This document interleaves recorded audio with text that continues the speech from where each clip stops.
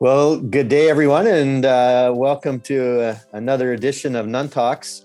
Today, I'm really excited about our presenter today and our conversation with Ryan Winder, who attended school here in Cardston. He grew up in Hillspring, graduated from Cardston High School, went to the University of Lethbridge, got a Bachelor's of Art in Psychology, and then headed south to graduate school at the University of Las Vegas, master's degree in counseling, marriage and family therapy, and has spent a lot of time working in the Vegas area, and then has moved his family, I think partly related probably to COVID and working environments and things like that, but to Meridian, Idaho.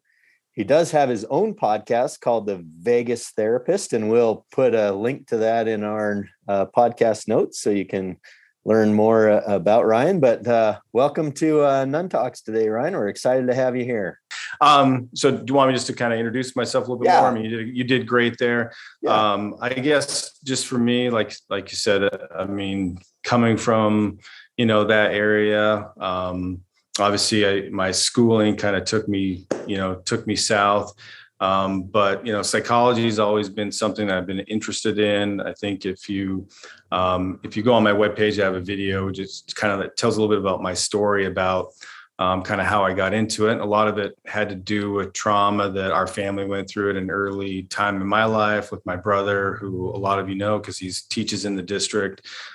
Just when he was shot as a young kid, and just kind of the impact that had on our family. And but at the same time, wanting to be, somebody. I just always have been curious at kind of why people did the things they did, and having a better understanding for that, and maybe kind of experiencing that trauma also gave me the compassion for others and kind of wanting to help them through difficult times.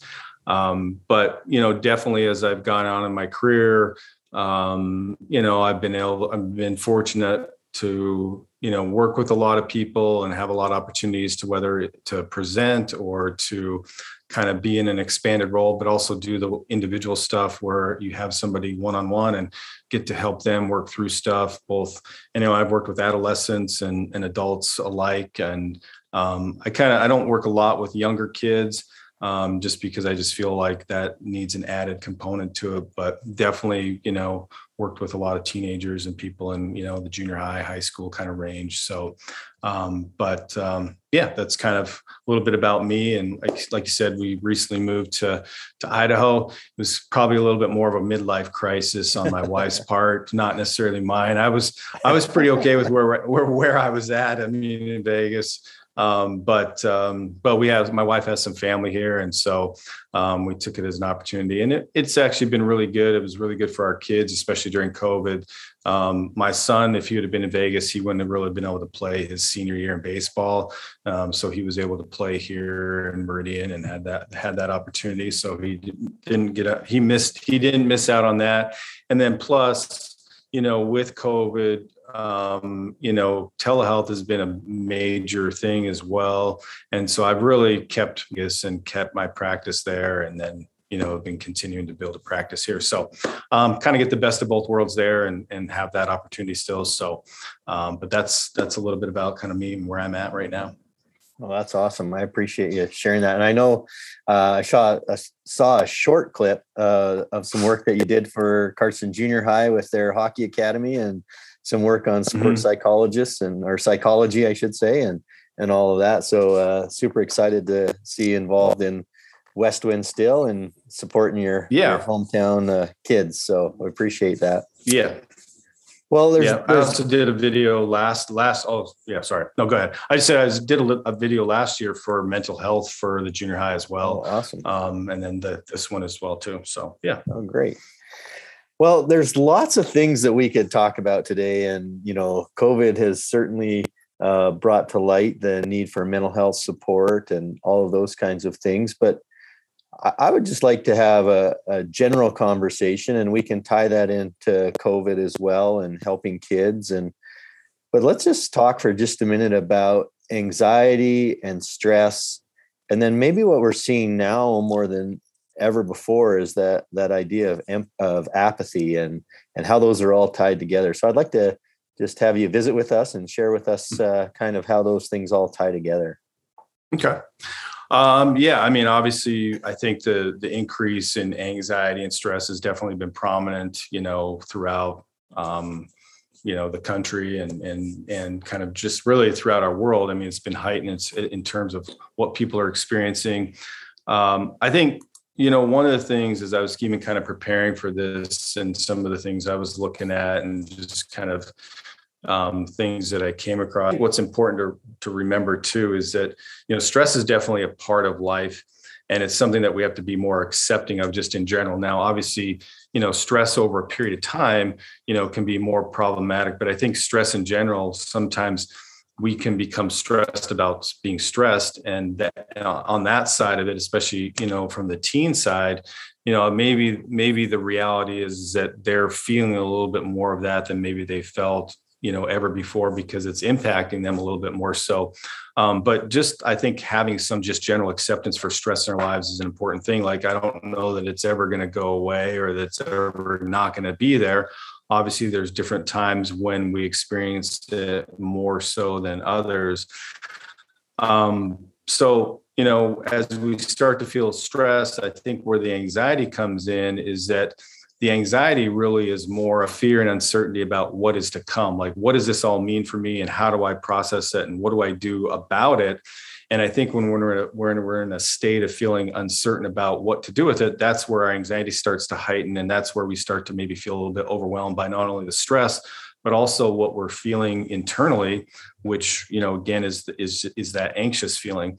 But the connection, and I think that this is an interesting thing that people might want to look at as far as just like the connection as far as apathy goes, is that apathy kind of is the result of a prolonged level of stress and anxiety over a period of time, but it kind of happens in two ways. One is just the result of it being so prolonged that, it just kind of wears out our energy, and we sort of just can't handle being stressed and anxious for such a long period of time that we just become apathetic. That's one way that we become apathetic in our connection to anxiety. But the other thing that I think is interesting is that after a period of time of feeling stressed or feeling anxious, we might kind of develop the belief that nothing good will happen. And that's what kind of represents the problem, or that's sort of what stands out as far as, like, for me, is that if you start to have that belief that nothing good is going to happen, or that only bad things will happen, then you start to become apathetic about kind of putting in effort to do something different. And when we start to feel like it doesn't really matter what we do, nothing's going to change, that type of apathy is the type of apathy that I think really starts to concern people, when you can't really motivate kids to do much because they just feel this sense of like, what's the point? Like, nothing good's going to come of it. And so that's where I think, like I said, the apathy really starts to worry, I think, professionals, teachers, parents, people in that state, when they start to see that type of apathy. So when we're experiencing that or seeing that, and as especially, I guess in our case, in our conversation, for a parent and for a classroom teacher or school administrator, we start to see those pieces of apathy show up. What are some strategies? What are some things that I can do as a parent or a teacher to help kids, gain that sense of confidence that we're going to move through this, or this part of my life's going to get better. So I don't get to that point of, doesn't matter what I do, nothing good's going to happen. Right. Well, I think the starting point with that is like taking what you just said and like kind of remembering that that's the premise, is that they're in a state of feeling like, what's the point? And no matter what I do, it's not going to change anything, or it's not going to matter. Nothing's necessarily going to get better.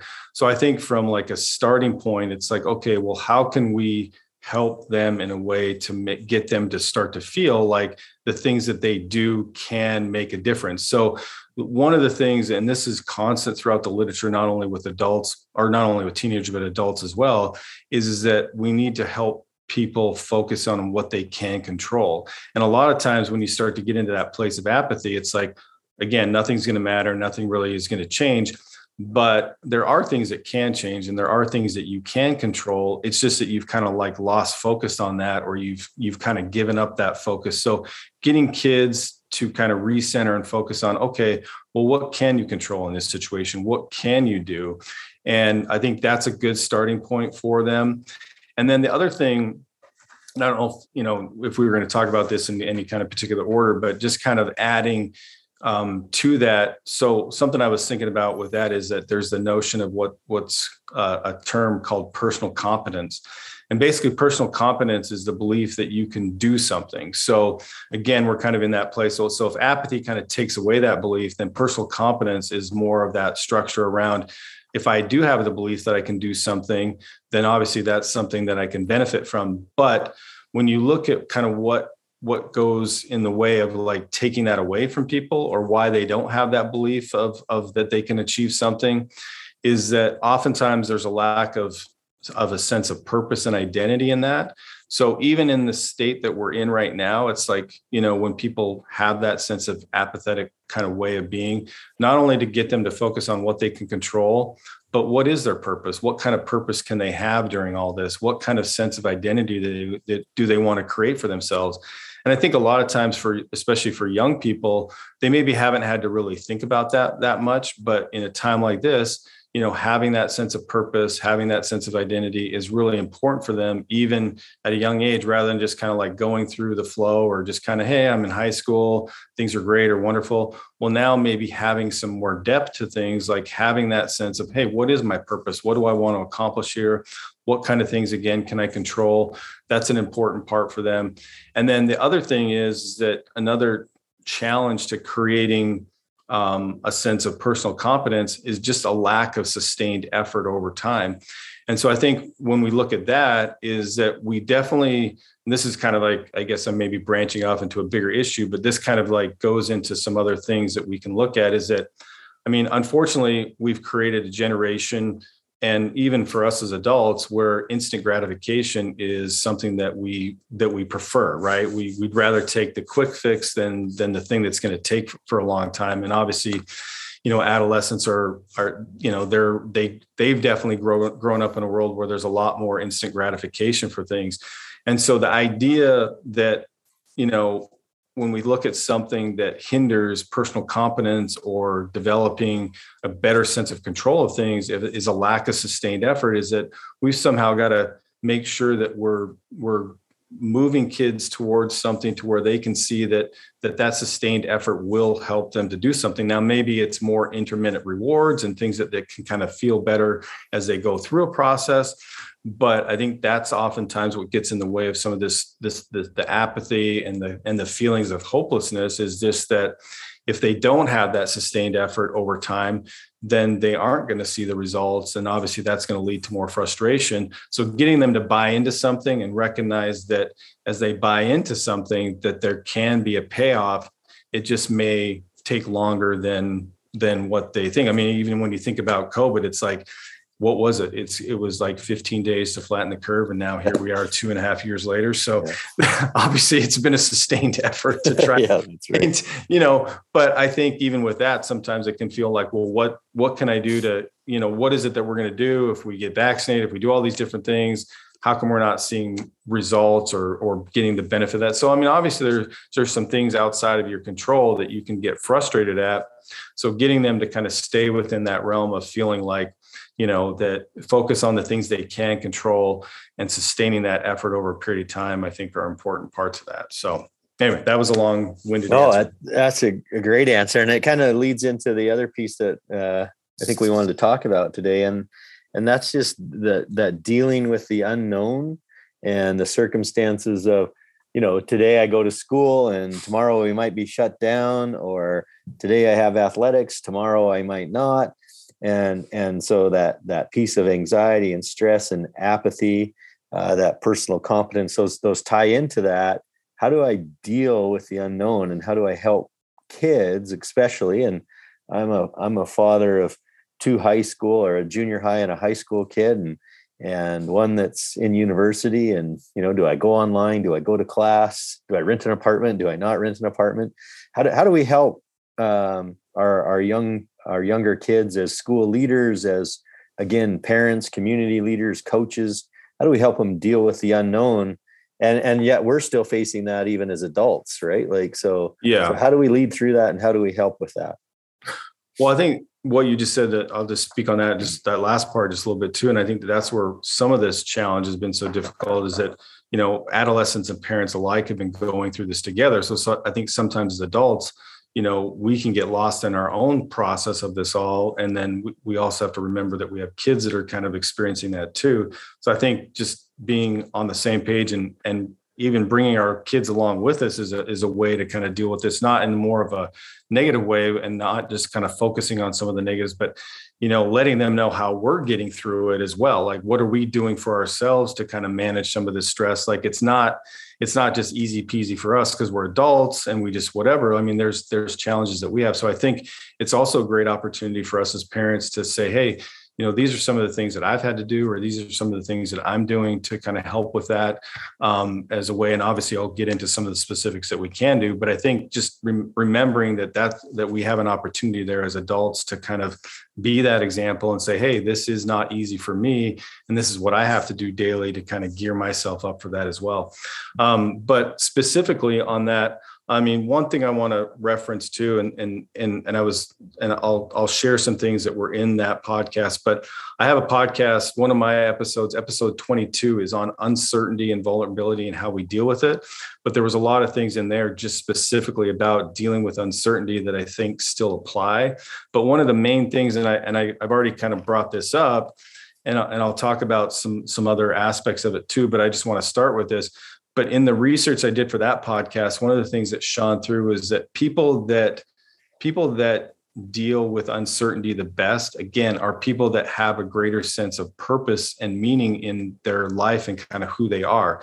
And so I think, again, cultivating that, even if it's at an early age, or even if it's like within a situation, what's my purpose? What do I want to achieve during this time?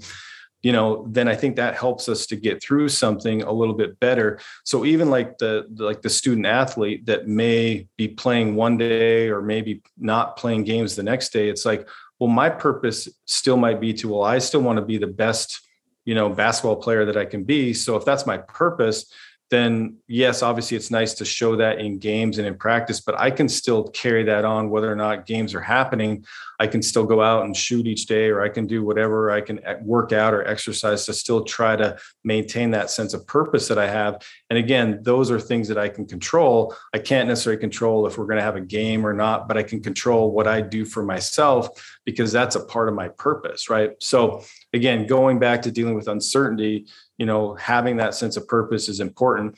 The other thing that we need to remember is that, when it comes to the unknown, one of our 6 basic needs is certainty and comfort. So when that's not there, it's going to impact us. We know that, and obviously we're feeling that. So I think the other thing is just recognizing, like, if you're feeling uncertain and if you're feeling a little bit out of sorts, don't feel bad for feeling that way. I think sometimes we can think, well, again, everybody else seems like they're okay and I'm not okay.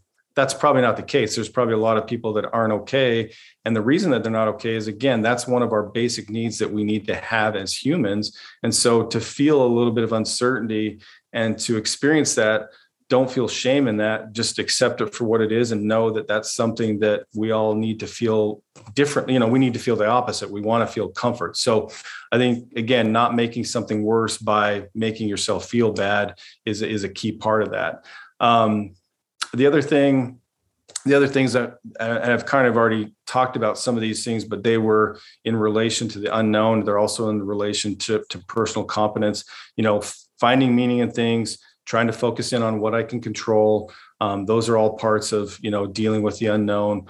Also, one of the things I looked at, it talked about, making sure, because certainty and comfort is one of our basic needs, then we also need to make sure that we're finding things that are healthy comforts.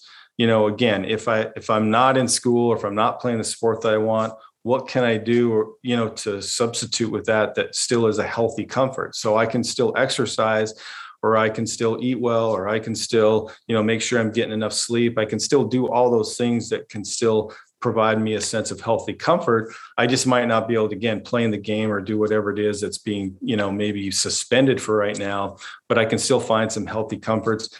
I think another big thing that we have to do, and hopefully this has been better over the years, is I think some of that healthy comfort and some of the things that are a benefit to us is just general connections, being able to, obviously when appropriate or healthy or all those other factors that we have to look at now, but being able to just make sure that we're spending quality time with others and maintaining connections the best way that we can.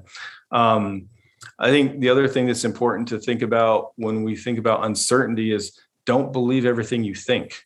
I think there's sometimes, when we look at the notion of the thoughts that might come into our head or the uncertainty that kind of wants to fill our brain as far as what may or may not happen. It's like, those are just thoughts. We don't believe everything that kind of comes into your head. When I talk with people that have issues with anxiety, one of the proponents of anxiety is the what ifs, and when we go down the what if rabbit hole, there's really no end to those what ifs.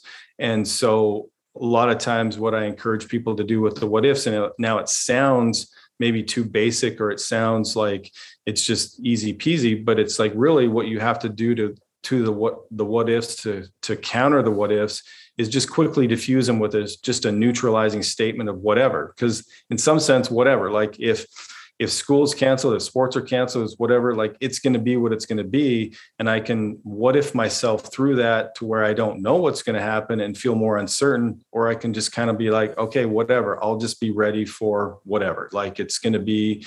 And I just have to kind of let that go and just kind of try to neutralize it so it doesn't keep building off itself. So don't believe everything you think. Try to neutralize those what ifs. Don't get caught up in the what ifs, because again, we can just go on and on with those. Those are some general things that I think would be good for people dealing with uncertainty and the unknown. That's awesome. I really like the idea of the what ifs, because, and I'm speaking really general here, but I think there are students that, it's not going to matter, or, if I get a C in the class, or, I can get this percentage on a diploma exam or on any class exam, and I'm going to pass the course, and it doesn't matter right now anyway. And my worry is that all of a sudden it blows up and it's like, I didn't do the preparation work, and now life is more normal, and all of a sudden I'm in trouble. The other thing that I really wanted to visit about is, we had lots of conversation about resilience, and I know you've spoke on this in the past, but sometimes we hear the statement, "Well, kids will bounce back; they're resilient," and it's probably a true statement. But there's also some pieces in there about building resilience. And I read over the last week or so in a book. It's by Bruce Perry. It's called "What Happened to You," and it's more on trauma. But he has this little paragraph in there about, moderate, predictable, and controllable activation of our stress response leads to a more flexible and stronger stress response capability.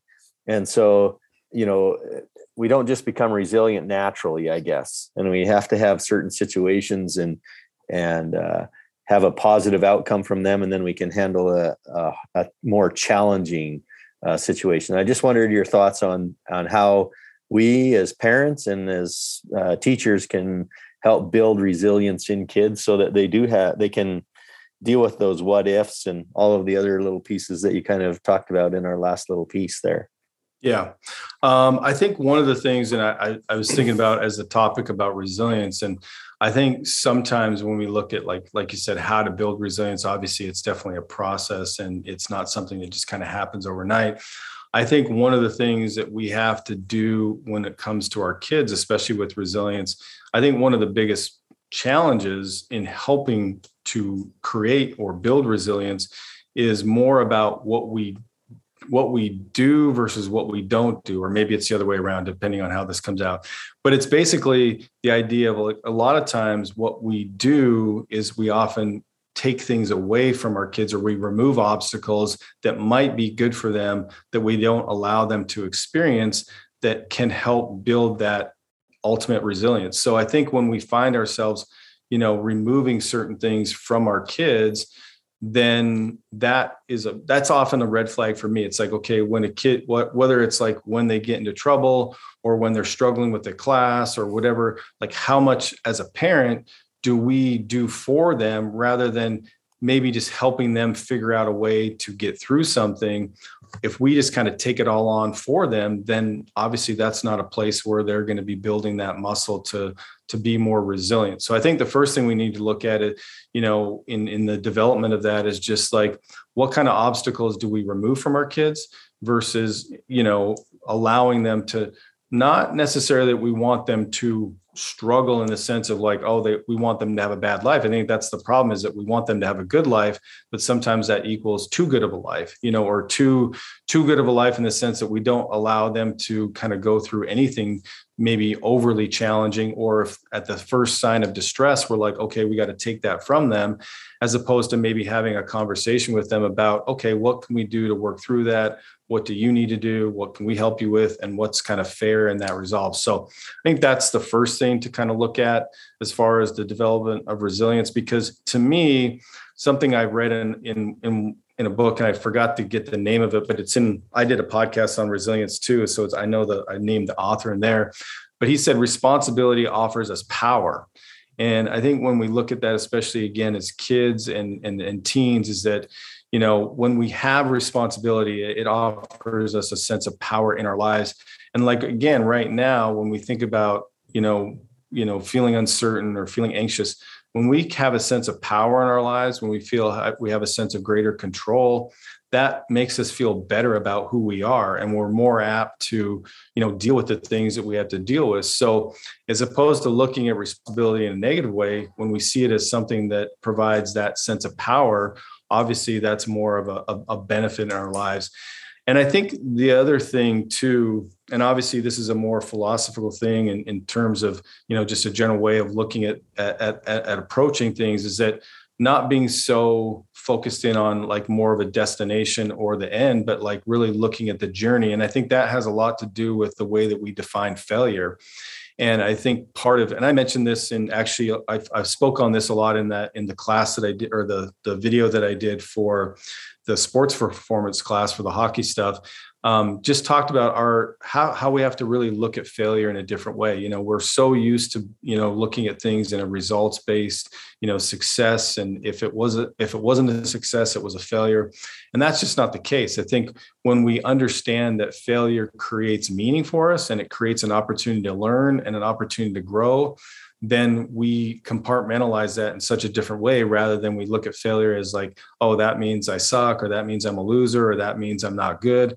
And it's like, no, that's not what any of that means. And so I think when we're talking about building resilience, that's a big shift that we have to look at too, because the idea of failure is really a part of resilience. It's a part of like, okay, how can I look at that situation and, like I said, learn from it and grow from it and become better of it, rather than letting it define who I am and letting it define me as like, oh, I guess I'm just not going to be good at this, or I just can't be good at school, or I guess I'm just, not very smart, or whatever it is. If that's how we approach failure, then obviously the way that we, develop resilience is not going to be, very effective. And so I think as parents and as teachers, helping kids maybe create meaning, or helping them to have a better understanding of that process, and ways that we can cultivate that maybe just in our learning environments, is having kids look for that. Hey, what did you get from this? What did you learn from this? What was your, what did you take away, rather than just on focusing on, well, I didn't get the A, or I didn't get the whatever. It's like, okay, but what did you take away from this? And I think as we do that in our learning, it helps to cultivate that sense of meaning. And then maybe it can shift that focus of, oh, I did get something from this, and this can help me, or this does benefit me, and I can move that forward, rather than just such a black and white approach to it. So anyway, those are some initial thoughts. I really love that. And I love the idea of going back and ensuring and teaching our kids, and even reevaluating ourselves as adults, and remember that this is a journey. And speaking about COVID and the last couple of years, that's definitely been a journey. But what are some of the lessons we've learned? What are some of the things we've seen? How do we learn from that? Look at it in a different way. Definitely looking at failure in a different way. Carol Dweck and growth mindset and not yet, and all of those things. We talk about them all quite a bit, probably, really, but sometimes our application lacks. And so if there's ever a time to really sit down with students or with our own kids and have that conversation about journey and failure and just all of those things that you just kind of mentioned in that last piece, looking at our negative thinking, talking about all the what ifs. I mean, people can say we can what if this to death or whatever. Right, yeah. And sometimes we just got to get out and get the work done. So no, I really appreciate that. So, in all of that conversation, and I think we touched on this a little bit, but I just wondered if you'd spend just a little more time on that self-doubt piece and we get in those situations where, we've probably failed more than we've succeeded. We've tried to be positive and learn from those lessons, but there comes a point where self-doubt kicks in. And how does an individual, how does a young adolescent or an adult, how do we overcome that self-doubt piece and be better, be kinder to ourselves, I guess, sometimes? Right.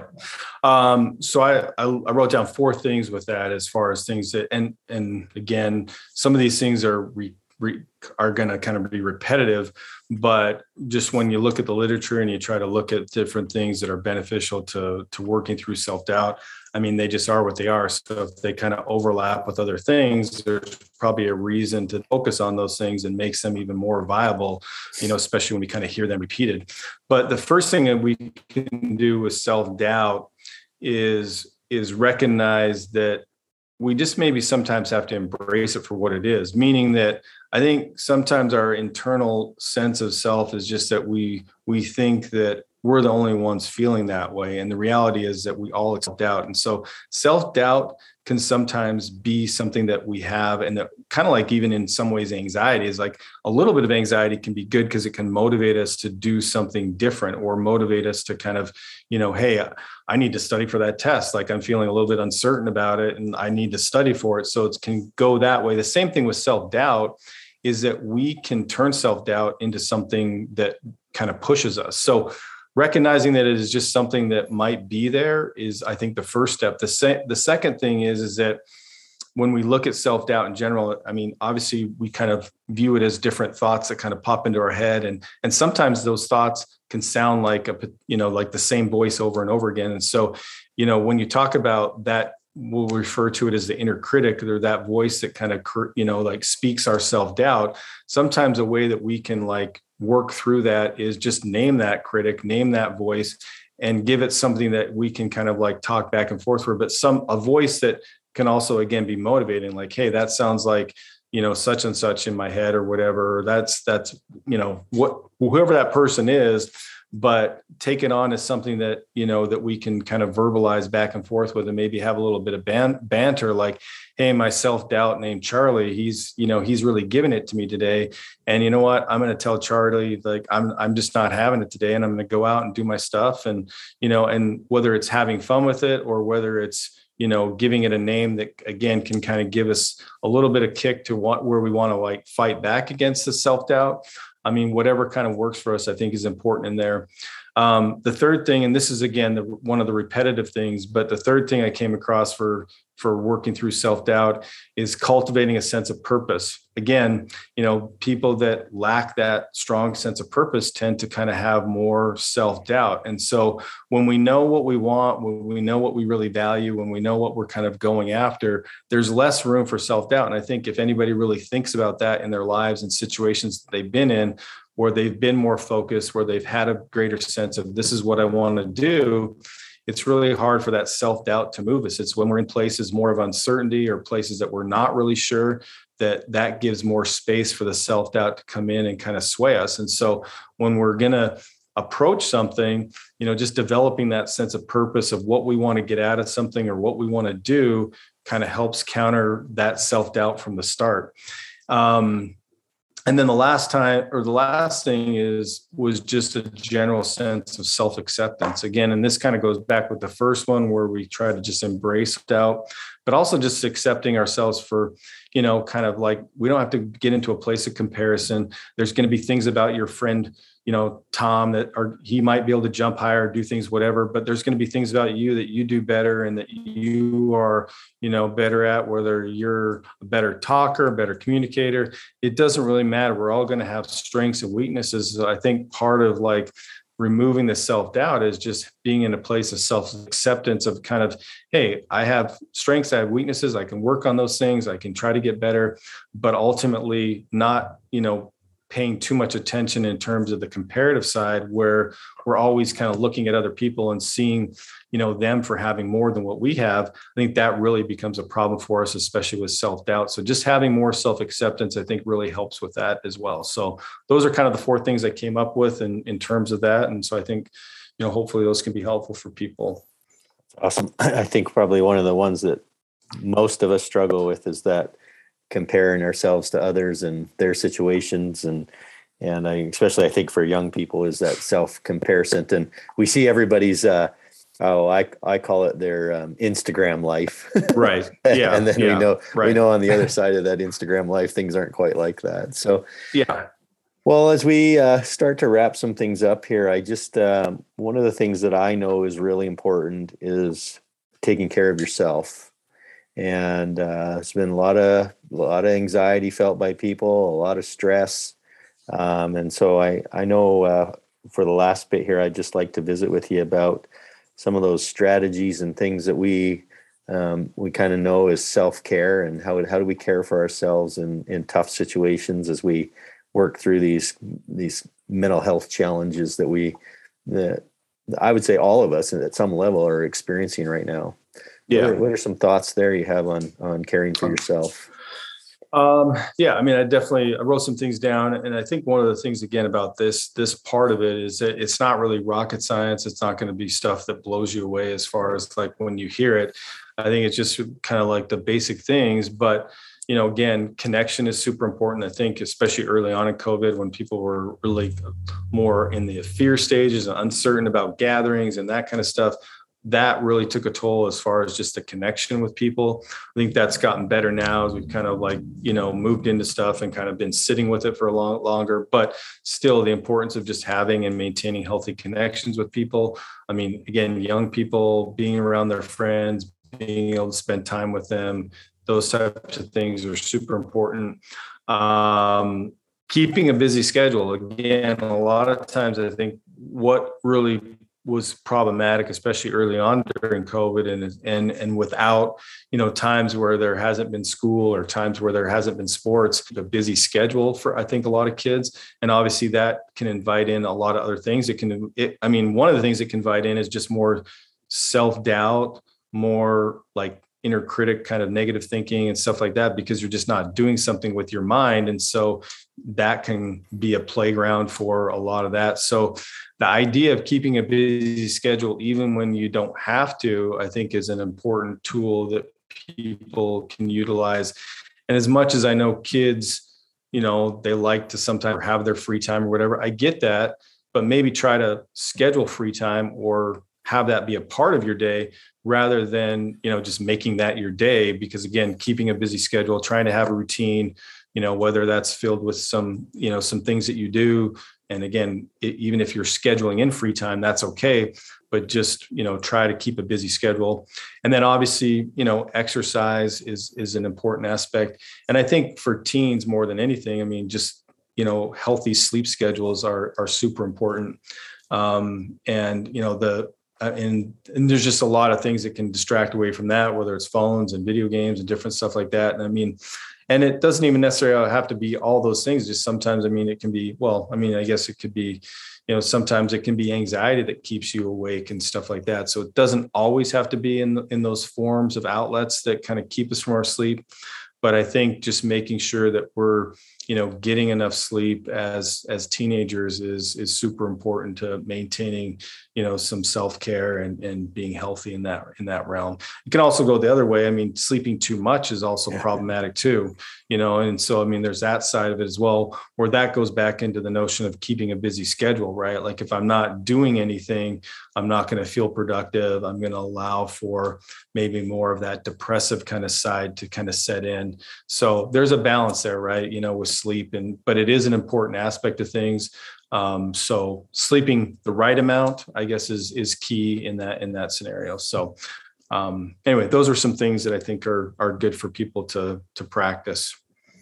It's awesome. I think we certainly underestimate those simple things of eat, sleep, and exercise when it comes to caring for ourselves, and need to plan those things into our day and into our lifestyle, especially right now where we're under a lot of stress and anxiety. I do have another kind of question for you, and it has to do with just mental health in general and working in the mental health field. But there's always that question, and I guess I kind of bring this up because we're going to come up on here soon, and schools try and acknowledge it. But Bell, let's talk. And just a minute, in your expertise, just a little bit on why mental health is important and overcoming that stigma of I need to go see a counselor, and my friend's suffering from depression. I don't know if I should hang out with them anymore, or whatever those things are. What are your thoughts about mental health in general for us as a population, and kind of supporting people who struggle with mental health and those kind of things? Obviously you chose to have that as a career, but so you feel it's important, but I'd like just to be able to, for others to realize that this is it's important. And at different times in our lives, we probably all are on that spectrum, in different areas of our personal mental health. So I just like your thoughts on the stigma around mental health and how we overcome that. Yeah.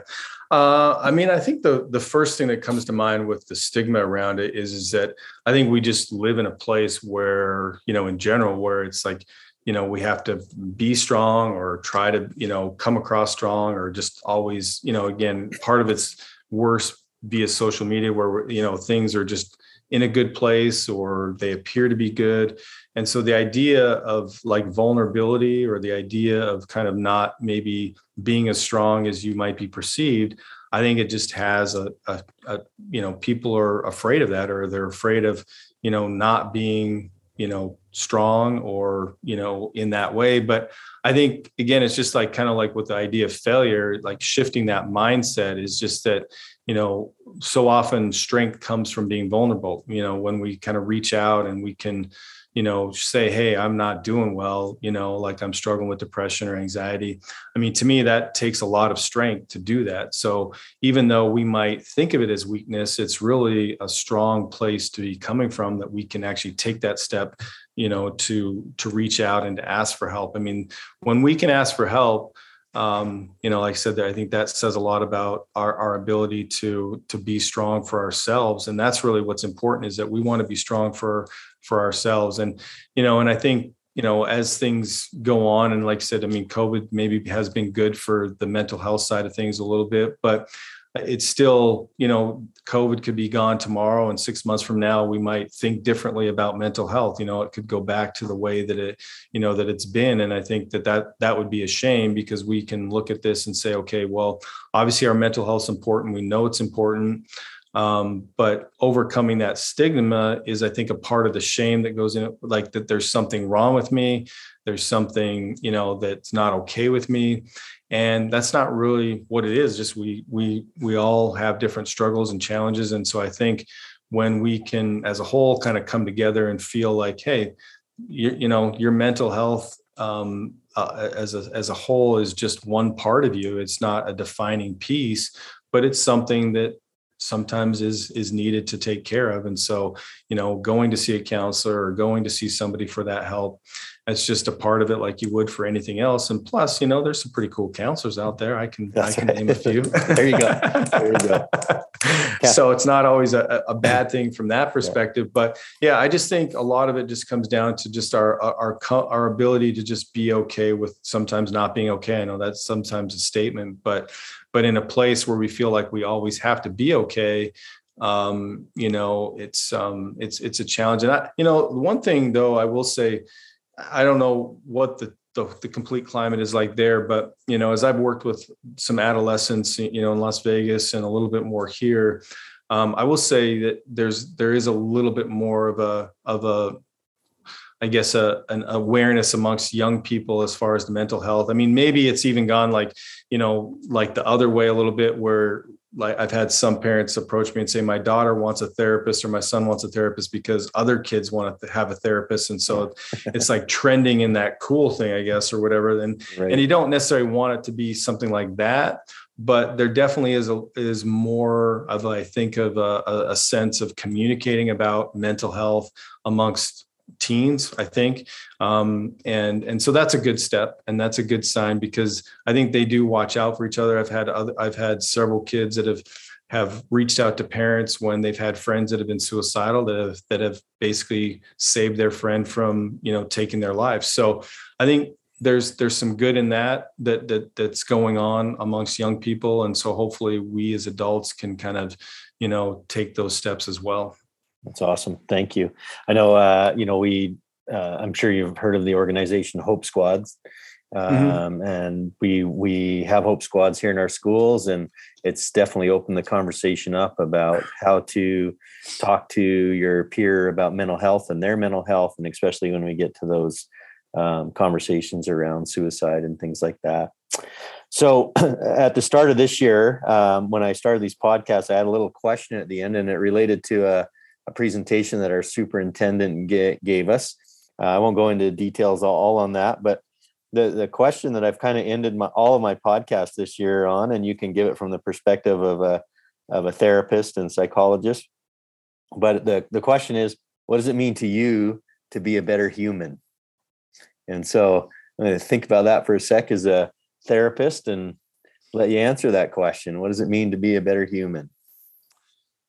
I think what it means to me to be a better human is just that I'm doing what I can I think when we kind of talk about our purpose and our sense of identity, I think for me to be a better human is like making sure that I'm living in accordance with that sense of purpose, knowing what it is and knowing the things that I value about, not only just, the work that I'm doing, but the ability to kind of help people and be in a place where, I have to be, I know when people walk through that door, they're walking through in a very vulnerable state.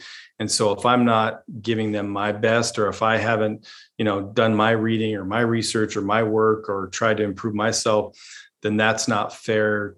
Then I'm not being fair to them. So I think for me to be a better human, it's like knowing that I want to make sure that I'm showing up for people as they show up for me.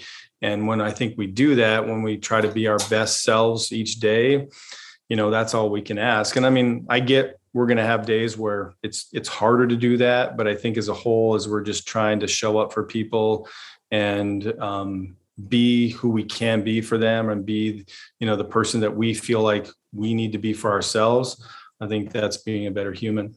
Awesome.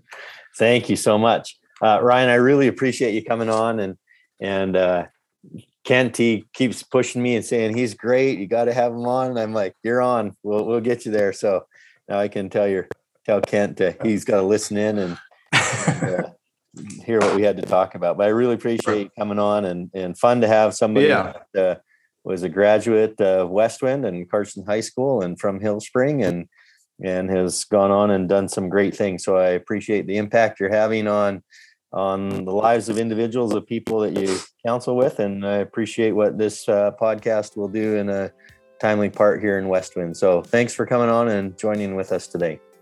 Well, thanks for having me, and go Panthers! Panthers for life. That's right. The Ghost Spring thing. So yes, I think I have a game against them on Thursday in grade 8 basketball, so that'll be fun. So nice. Anyway. All right. Well, thanks again for having me. Yeah, thanks so much.